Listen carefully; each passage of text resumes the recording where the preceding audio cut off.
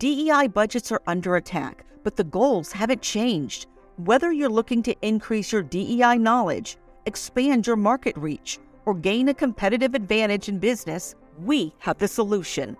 TDM Library is your single source for expert-curated DEI resources, strategies, and solutions, all designed to help you transform your workplace culture and be a more effective contributor.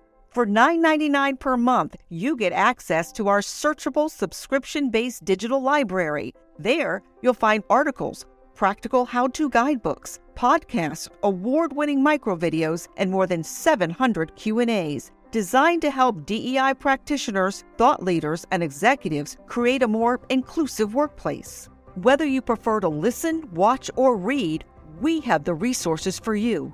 TDM Library goes beyond the basics to dive deep into topics such as inclusive language, the business case for DEI, talent acquisition, and C-suite engagement. For less than the price of a sandwich, you get access to our library of more than 1,000 pieces of original, expert-curated DEI content. Join today and get your first 30 days free. Get your library card now at tdmlibrary.thediversitymovement.com.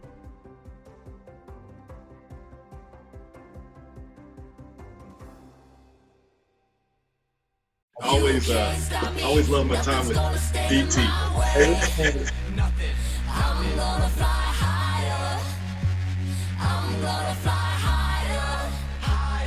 Welcome to the Donald Thompson Podcast. I have today a good friend of mine, guest, Mr. Tim Humphrey of IBM.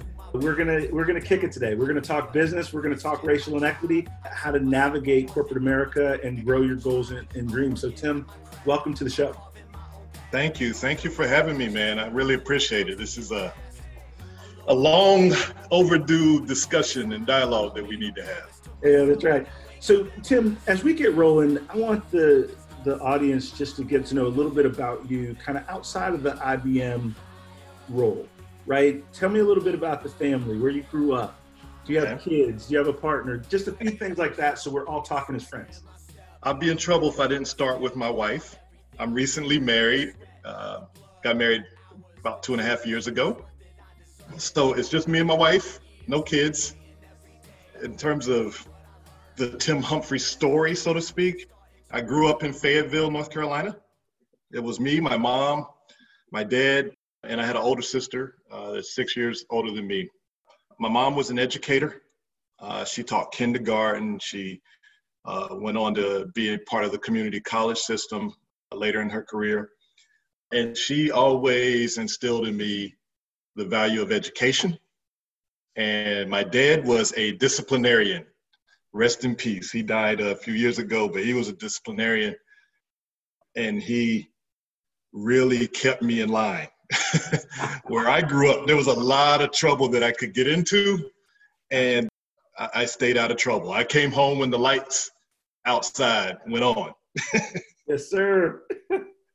And I knew to make a beeline home when those lights came on, because I knew there'd be consequences if I didn't. So I grew up in Fayetteville. I decided to go to NC State to study electrical engineering. I had some partial scholarships to cover some of my tuition and expenses. And for the rest of it, I worked basically any job that somebody would pay a 18 or 19-year-old to do. I did everything from selling shoes to telemarketing to custodial work to construction. You name it, I did it. That's awesome. In 1995, I got a co-op position with IBM. And I started working in IBM doing of all things, I was a level 1 technical support call taker for PCs.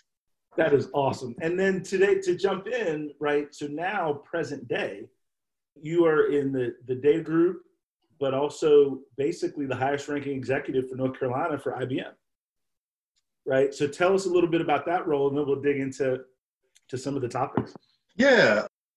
My responsibilities in our chief data office is, I have a lot, but to sum it up, I'm basically responsible for helping IBM on its transformation journey go from a fragmented data landscape to a centralized data landscape.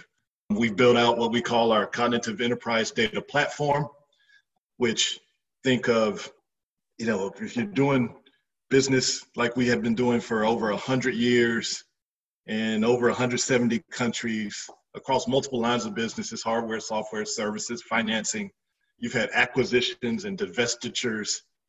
All of that leads to a very fragmented IT landscape, which then means your data landscape is going to be fragmented.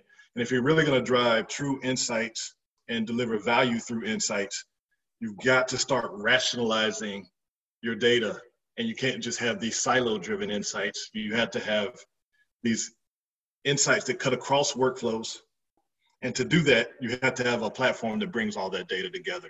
Gotcha. And so that's what we've been building out for the past few years. And so I'm responsible for building that out, as well as working across the company, whether you're in marketing or sales or procurement or development, to help deliver those insights to the business to make us run smarter, faster, better. Got it. No, that's awesome, and a great way to describe it, but also to segue into some of our topics, because what you described, right, is how do you take data and transform it so that you can be smarter and better? And, exactly. As an African-American executive, an entrepreneur myself, and your very strong career and leadership in our community at IBM, we can't ignore some of the things that are going on in our society from a racial unrest standpoint. And so I'm going to dive in a little bit. But one of the things that I want to get a feeling and some feedback from you is both what is IBM doing, right, from a racial equity standpoint? And specifically, I'd love for you to hit on some of the supplier diversity and different things like that. And then second, what do you think is going to allow us to keep momentum on the positive aspects of this moment? Yeah. A lot to talk about there. I could probably go on forever, but I'll try to be brief. In terms of what IBM is doing, look, when this started, the unrest started this year in the middle of the pandemic around the awful murders that occurred. Our first focus was our employees. That causes stress, it causes emotion, it causes just tremendous angst. So our first priority was on the employees, and me, along with several other senior leaders in the company, spent time connecting with all of our employees and ensuring that they're okay. Letting them know that it's okay for them to show up as their full, authentic self to work, which is something that, quite frankly, people think might be taken for granted, but sometimes you need to express it. So we focused a lot on the employee. We also wanted to make sure we had the resources available to give people help if they need it. So that was number one, focus on the employee, focus on the people. I always say any company, at the end of the day, you can have great technology, you can have great products, offerings, services, whatever it is. If your people aren't engaged, you've got problems. So we focus on the people. And then we've been doing a lot. I will probably miss some things here, but we've engaged with elected officials on all levels to help try to influence some areas where we think reform is needed and partner on various technology aspects of that. I personally have been involved in lots of those discussions at multiple levels. I've engaged here locally with a task force set up by our mayor for a Better Way County. And what does that mean? And what does, how can we recognize some of the inequities that we have, and what can we do to help people fix those inequities? So I've been involved in that. Our CEO came out with an announcement a while back to exit the facial recognition technology business.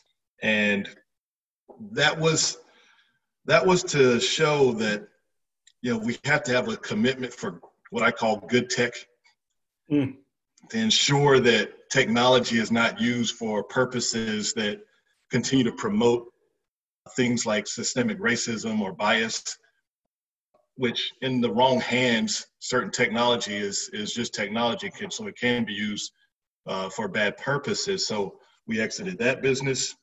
We have had a big commitment to increasing our partnerships with historically Black colleges and universities, and that's on all levels. And we really want to push some of our cutting edge advanced technology like quantum computing and introducing that into curriculums and research amongst the HBCU community. So we've had some announcements around that work. Plus, we started this program a concept we called New Collar a few years ago under our previous CEO, Jenny Remetti. And it's the concept of the jobs are changing and the skills you need to be proficient in the present and the future can be taught and can be learned. So we have this little slogan that's called "No degree, no problem." We will train you. We will take people from unconventional routes into technology fields. We focus on things like apprenticeships. We have schooling that is, you can graduate from a special program and you can have a no-cost associate's degree along with real practical experience. We call this our P-Tech program. And then you can come right in and be productive to IBM. And we focus this in areas where there's a lot of at-risk youth. So it really, really benefits people that need more opportunity. So those are some of the things we've done there. We have a big apprenticeship program as well that pulls heavily on community colleges. We have a reentry program. Maybe you had kids and you had to take some time off, or health type things had to take some time off. So we have programs to try to make that easier now. So it's a real focus on diversifying the workforce from multiple angles. And look, there's more we can do, and there's more we've done. And I'm proud that we're doing a lot, but I'll be the first one to tell you, I think there's more we can do. And I challenge all my peers across industry, there's more you can do. And we've done a lot that's just simply listen to what our employees say they need in their communities. And we start a lot of programming around helping out in the communities. So I'll switch a little bit because I know you wanted to talk about what we're doing with suppliers. And I'm very proud of this. I do believe that money is the great equalizer. And when you have limited opportunities to grow businesses, it's very difficult to do business with large companies like an IBM. And there's some great companies that are minority owned out there that have great products, but maybe they haven't achieved the scale yet to be able to do business internationally across, multiple locations and things of that nature. And, if you are irresponsible, you can just look at your processes for doing business with you as a company and say, that's what they are. And not really say, how do we enable people to grow with us? So we have always had a big focus on supplier diversity, but I'm very glad to say that we have now increased our spending targets tenfold for minority-owned businesses with IBM. So we've got aggressive targets. And not only are we saying we're going to put these targets in place of here's how we want to spend it, we got management system and reviews around it. Because I always say you won't get the results unless you measure it and you look for what are the impediments along the way. So we will be doing that. And I hope that, this starts to infuse wealth into specifically the Black community, which then you start to get to this concept of equal opportunity, right? Yep. Because the door is open. That's exactly right. And you made a very powerful point. Money is the great equalizer because money creates, right, where you can live, which then creates where you go to school, right? Exactly. Money creates, right? If you have money, then you're not paying overdraft charges on your checking account at $30. If you have money, then let alone you're going to be healthier because you're going to be able to go to the doctor when you need it early versus waiting until something is a catastrophe. And so I very much agree with that. And I think that I'm proud of you. I'm excited for IBM because that supplier spend growth means that those that are taking that entrepreneurial dare, people of color, are going to have that much more chance to make it. And Yes. then the thing that you said about no degree, no problem. Hey, I wish IBM had that 20 years ago for me. I had to come up school of hard knocks. They didn't care at that point, Tim. They were like, nah, you're gonna. Oh, trust me. I might have had a different path myself. Oh God, so that is good stuff. And you know what?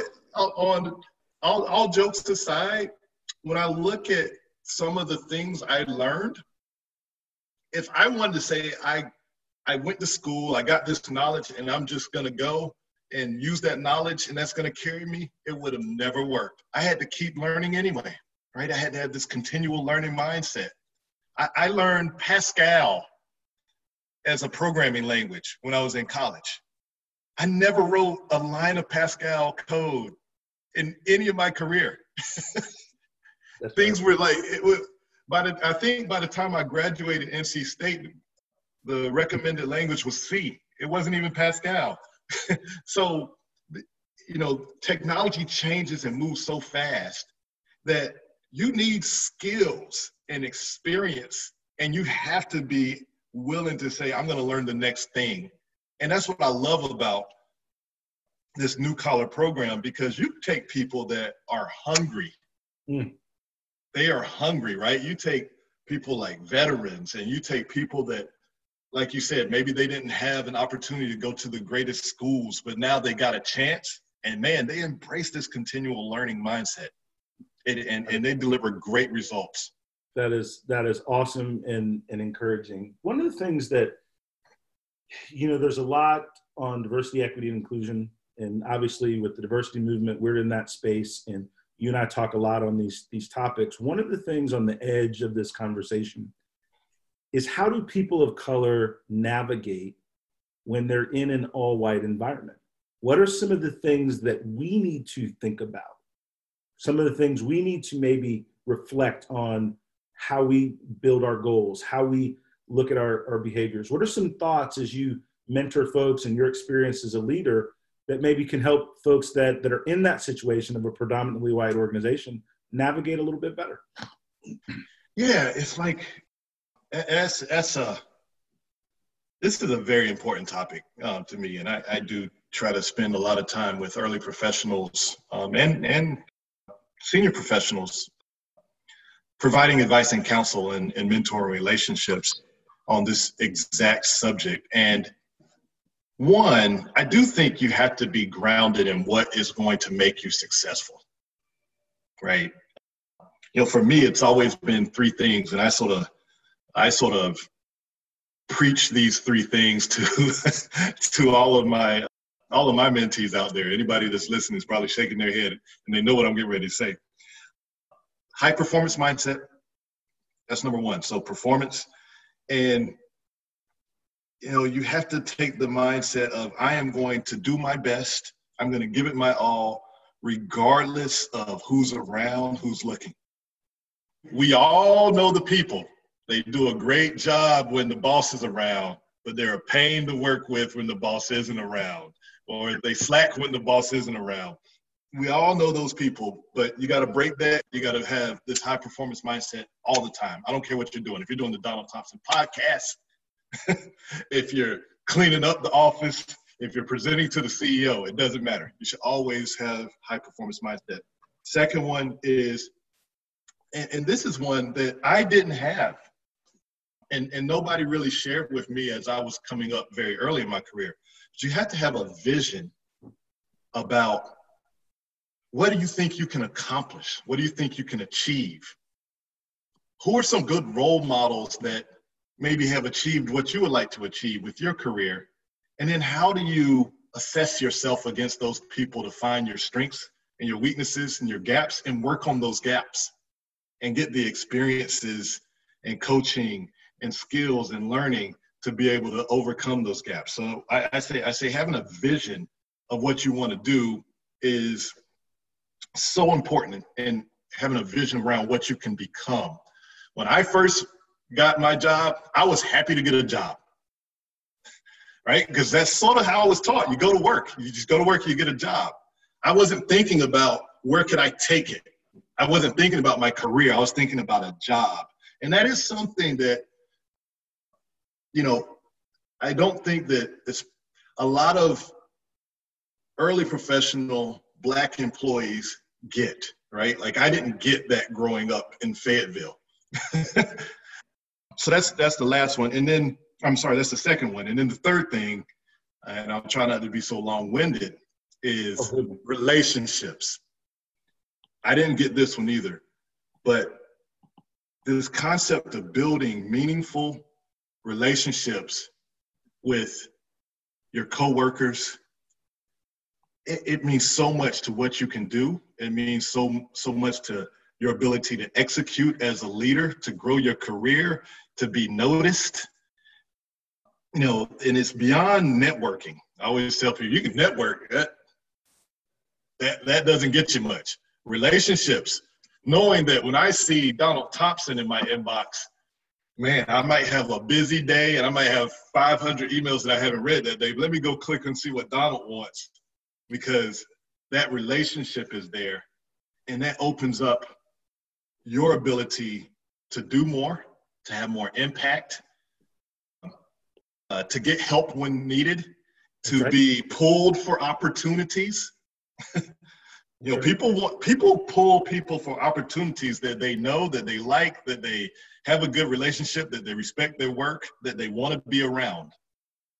These are concepts that I don't think we teach.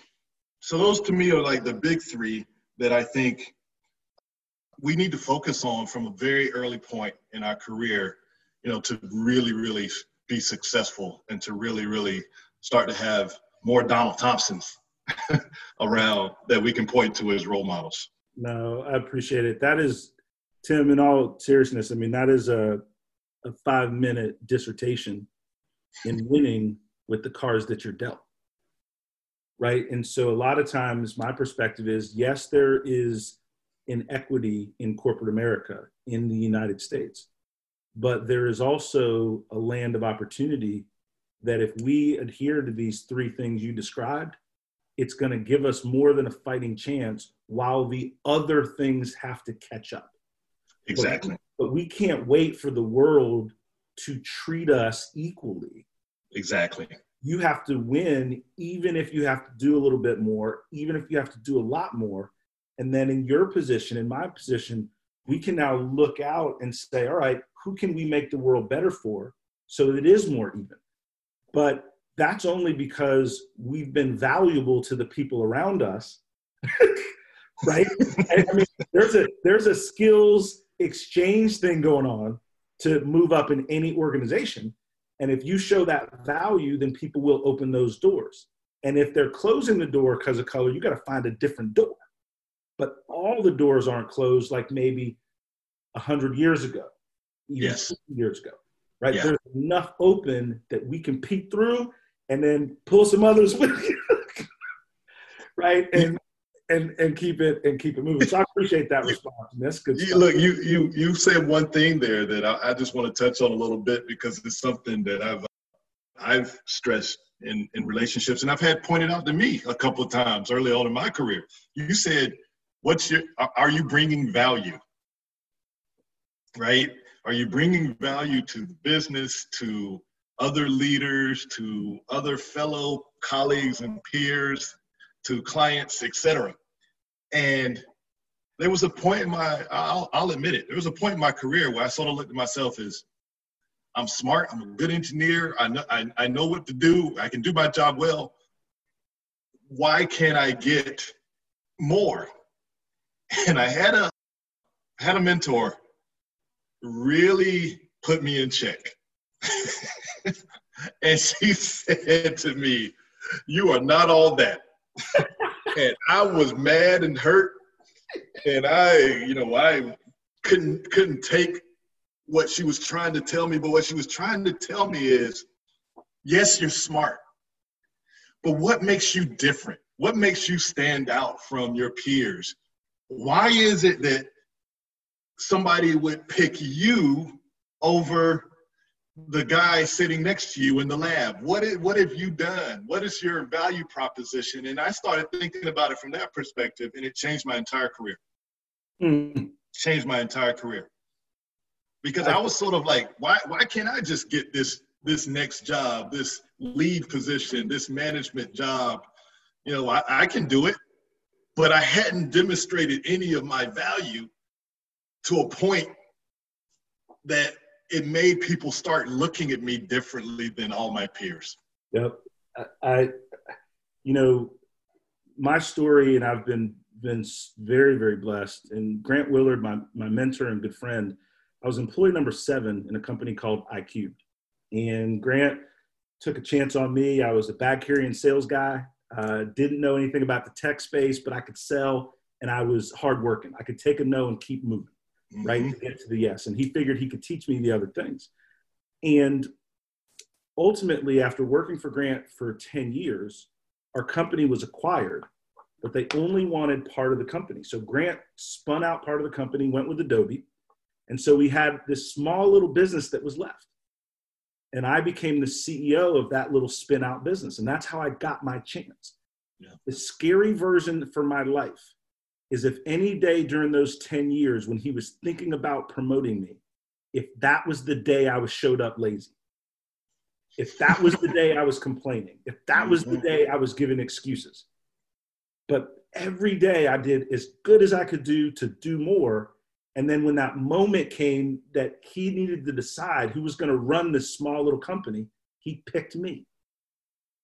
Awesome. Right? And I'll never forget that every day is interview day, because you don't know who's watching. And you don't know who's watching that can change the game for you.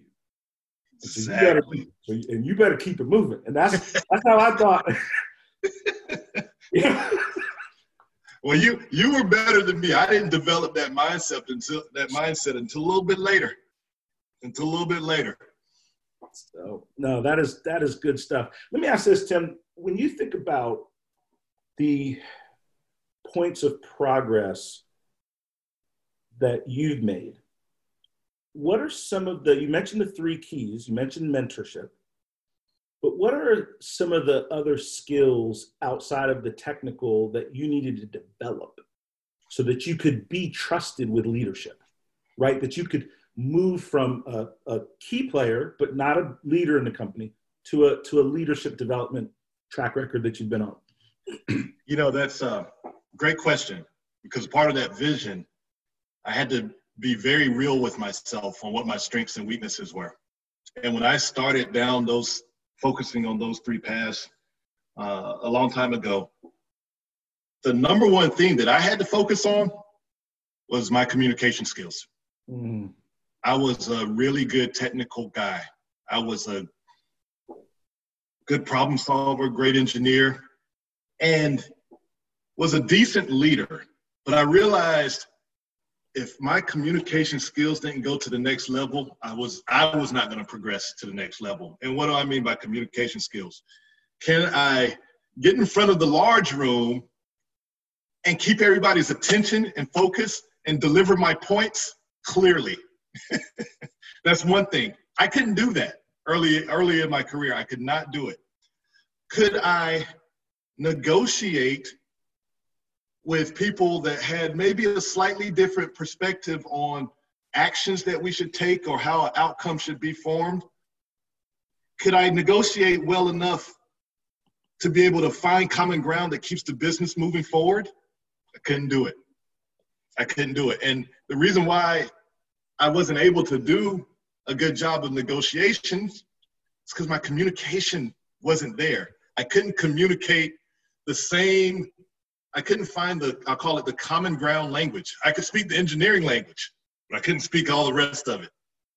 So that was a big gap for me. Another gap for me was, and this one really helped me, identifying people that will give me real feedback, real time. Because there was a period in my career where I felt like I was doing a great job and I felt like I was delivering results, but things weren't happening for me. And somebody gave me this advice: get some people that are going to be around you when you're working, that you can trust. And oh, by the way, when they give you the feedback, you're not going to debate it. You're going to reflect on it. Mm-hmm. And I started doing that. So I would be in a meeting that maybe a meeting didn't go so well. And, I took a chance with some people and said, hey, I just want to get some feedback about that meeting. And they say, well, Tim, the meeting is what it is because maybe the meeting didn't go well. I say, no, I don't want to talk about that. I want to get from you, how did I make you feel in that meeting? What do you think I said that was wrong? What could I have done better? And I just want to hear it. And so that really, when I started doing that, that really helped a lot for me. And it helped me develop a sense of empathy when I'm in these positions where people aren't seeing eye to eye, or maybe everybody's aligned on the outcome, but we have no idea how we're going to get there. Yep. So it started helping me in these situations that come up where, and in your leadership journey, you get more and more of those types of situations where you have to help the team move quickly to an outcome. And that's your job. You got to remove these roadblocks. And if you can't find them, or if you're focusing on the wrong things, you're not being an effective leader. And feedback was the only way I got over that gap. That's powerful. I'm going to link it back to the 3 things you described as a mentor: high performance mindset, personal vision, find role models that you can map against, and relationships. And that third one, relationships, kicks back to what you just said, because who's going to give you feedback if you don't have good relations with them? Right? They're going to give you that false confidence. Oh, it was okay. Right? That false veneer, because they're really not paying attention to your success or failure. But if you have those deep relationships and you ask a question, that person that cares about you is going to give you that feedback at least once or twice to see what you're going to do with it. Right? To see if you really want it. Oh, I know. And look, if I jump all over you and disagree with it, next time I come to you, you're not going to tell me. You're going to give me some sugar-coated answer. That's exactly right. When Tim, with all the different experiences, let's now look at some of the powerful leaders you've come in contact with, right? Who are some of the leaders, whether it's books you've read, whether it's IBM or outside, that you admire, right? That you look to and say, you know what, that person's getting it right. That person is somebody worth emulating. And the reason that I ask that is that that'll further illuminate whether it's books or podcasts that people can read of other people that they can reach out and touch and follow like you did.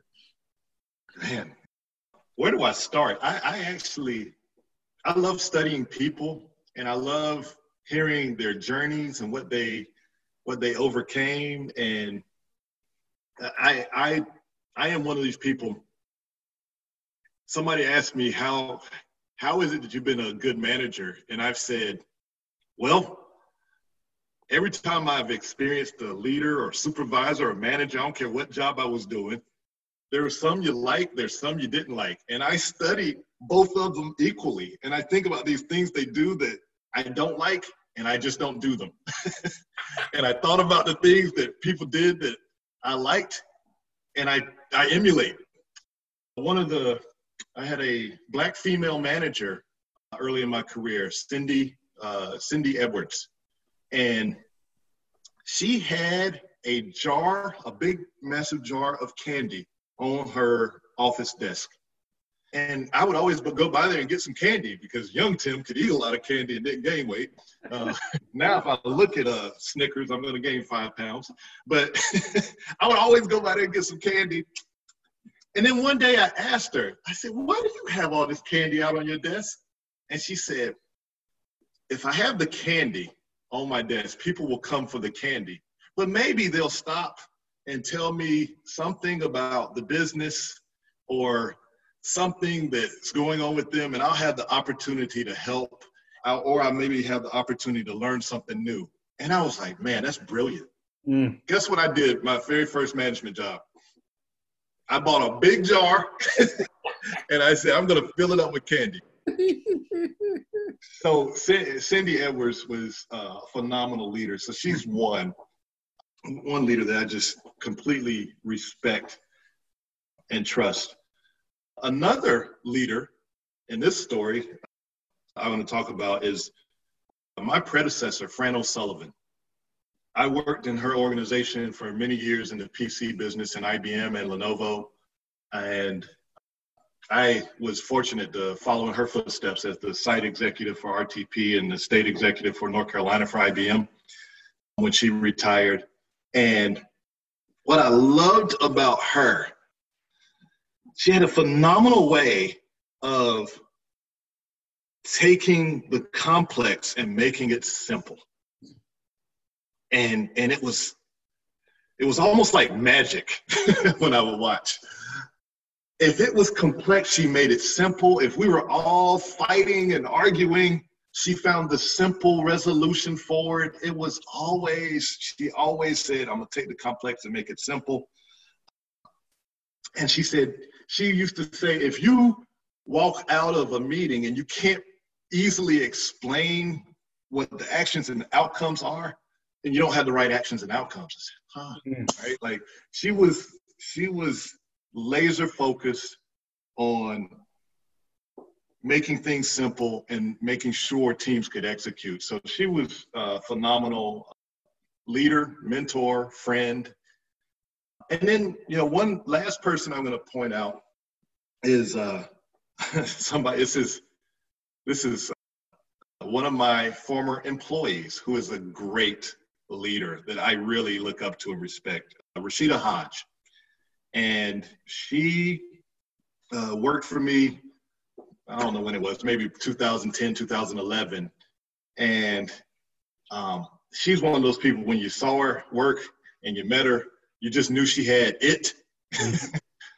And I watched her grow her career, and she has just been so focused. I've never seen anybody that could focus and just laser focus on what needs to be done, and no quit, no let up until it's done. I mean, laser focus. On top of that, extremely brilliant, can go from doing supply chain to doing AI work quick, and picks it up and learns it. I was like, how do you learn this stuff so fast? And she was amazing. I mentored her. She now mentors me. So, those are three examples. There's a lot more people that I look up to, that I admire, that I steal some of their tricks of the trade from. I have no shame. If somebody's doing something I think is gonna help or benefit me or make me a better leader, I will take it. I will ask you, how do you do it? Me too. Me too. Like, hey, listen, anyone that's success is a thief. Because we're stealing ideas, man. Like, we're stealing best practices and trying. And it's, yes. That learning piece. You said so much throughout our conversation that is powerful. I want to come back to one point and see if you want to expand on it a little bit. Beyond networking. Because everyone, you need to network. Your network is your net worth. And I've said all of these things. But what does beyond networking mean to you?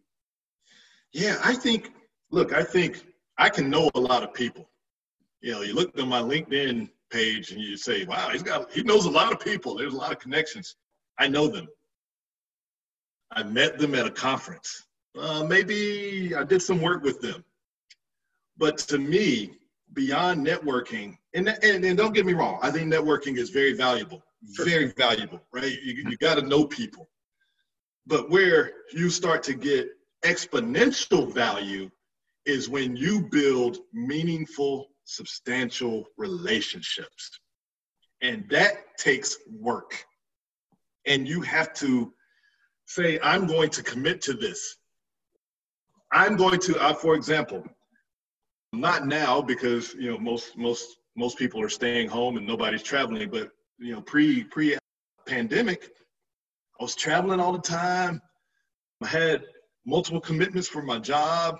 I would barely sleep. But you know what? Sometimes I need to go have the session after work with somebody just to get to know them and sit down and have a beverage of choice and talk and get to know the person and do it a few times. And guess what? Might turn out that we just don't build that relationship or build that mutual ground. But if you're not trying, then you're never going to get these meaningful, deep relationships. And that's what I mean when I say beyond networking. It's one thing to know people. It's another thing that, and if I call you in the middle of the night and you look at my phone, are you going to go, Tim, click, or Tim, you know, reject? Or you're going to go, oh my gosh, Tim's calling me in the middle of the night. There must be something wrong. What can I do to help? That's right. That's right. I'll expand upon that because we're on the same page there. And I remember when I think about beyond networking, it is also how do you add reciprocal value to people as well? You know, there's plenty of people that reach out to you, be the same way, and they haven't asked, right? They have a moat, and that's fine. Yep. But they're not as quick on the trigger when you need something, right? You know what I mean? Like there's no reciprocation. You know what I mean? Like exactly. They're good at the ask part, but not at the give part, right? And so, you know, you have to be able to do both and be open to that to create that networking relationship first, and then the ability to go beyond, right? In terms of those relationships. I think that's equally as important. Hey, I will tell you this. When I started focusing on building relationships, I thought I had some relationships that I really didn't have a meaningful relationship. It was one way. Yep. And I found out the hard way that it was one way. So that point is not lost on me. And it's like for people early in their careers that are on that way up, right? It's also not hard to do because a lot of times people say, well, you know, what is the goal to get ahead in life and business? And you mentioned relationships. We don't talk about that in school about how to build powerful professional relationships and skills, right? We talk about how to get recognition. Yes. Right. Yes. We talk about how to get the high score on the test, but not how to get people to want to be on that team with you and run with you. I want to be respectful of your time. So I want to finish with this. And this has been great. Like I've got 5 pages of notes. So I don't know if I owe you dinner. I don't know if I owe you $1,000, but I got like 5 pages of notes that's going to help me. And we'll see if it helps. Hey, the first time I met you in my office, I hadn't eaten all day. And 20 minutes later, a nice meal showed up. So you don't owe me a thing. I will always remember that. You are a classy guy. I mean, I was blown away. I appreciate it. What would you like to share as we wrap up on any of the topics, whether it's leadership, whether it's the racial inequity unrest, whether it's whatever's on your brain as we wrap things up? What would you like to share with our audience? Wow. We talked about so much. I think the one thing I would like to say that maybe I didn't say is I do believe that businesses, corporations have a responsibility to society. And the fact of the matter is you make your top and bottom line from the communities you serve. I think you owe it to those communities to give back. So, you know, I would say I challenge fellow leaders that are listening to this podcast. Are you doing enough? What can you do? If you don't have the answers, ask the questions to the right people. I also say, look at your communities. Does your workforce look like your community? Probably doesn't. But then take the action to say, we're gonna change that. We're gonna fix it and start on that journey, right? And it is a journey. And a lot of people, I think it's going to happen overnight, and we know it won't, right? Progress takes time. But if you don't start, you'll never have any progress. So that's my message that I'd like to say, just a call to action, a challenge to all of our peers that might be listening to this, to think about what you can do to give back, to think about, are your organizations a model for diversity? And if not, that's okay, but all right, can you commit to getting there? That's powerful. High performance mindset, personal vision, build relationships. Team, that was Tim Humphrey from IBM, and a good friend, great leader. Tim, thanks for your time. I really appreciate it. Thanks for having me, man. I always love my time with DT. I question my drive. I tell myself I'm worth it. No one's perfect. I gotta try. I'm working at my craft. This podcast is edited and produced by Earfluence. If you're looking for more information on how full service podcast production can amplify your voice, build your community, visit earfluence.com. Thank you for listening, and we'll see you soon on the Donald Thompson Podcast.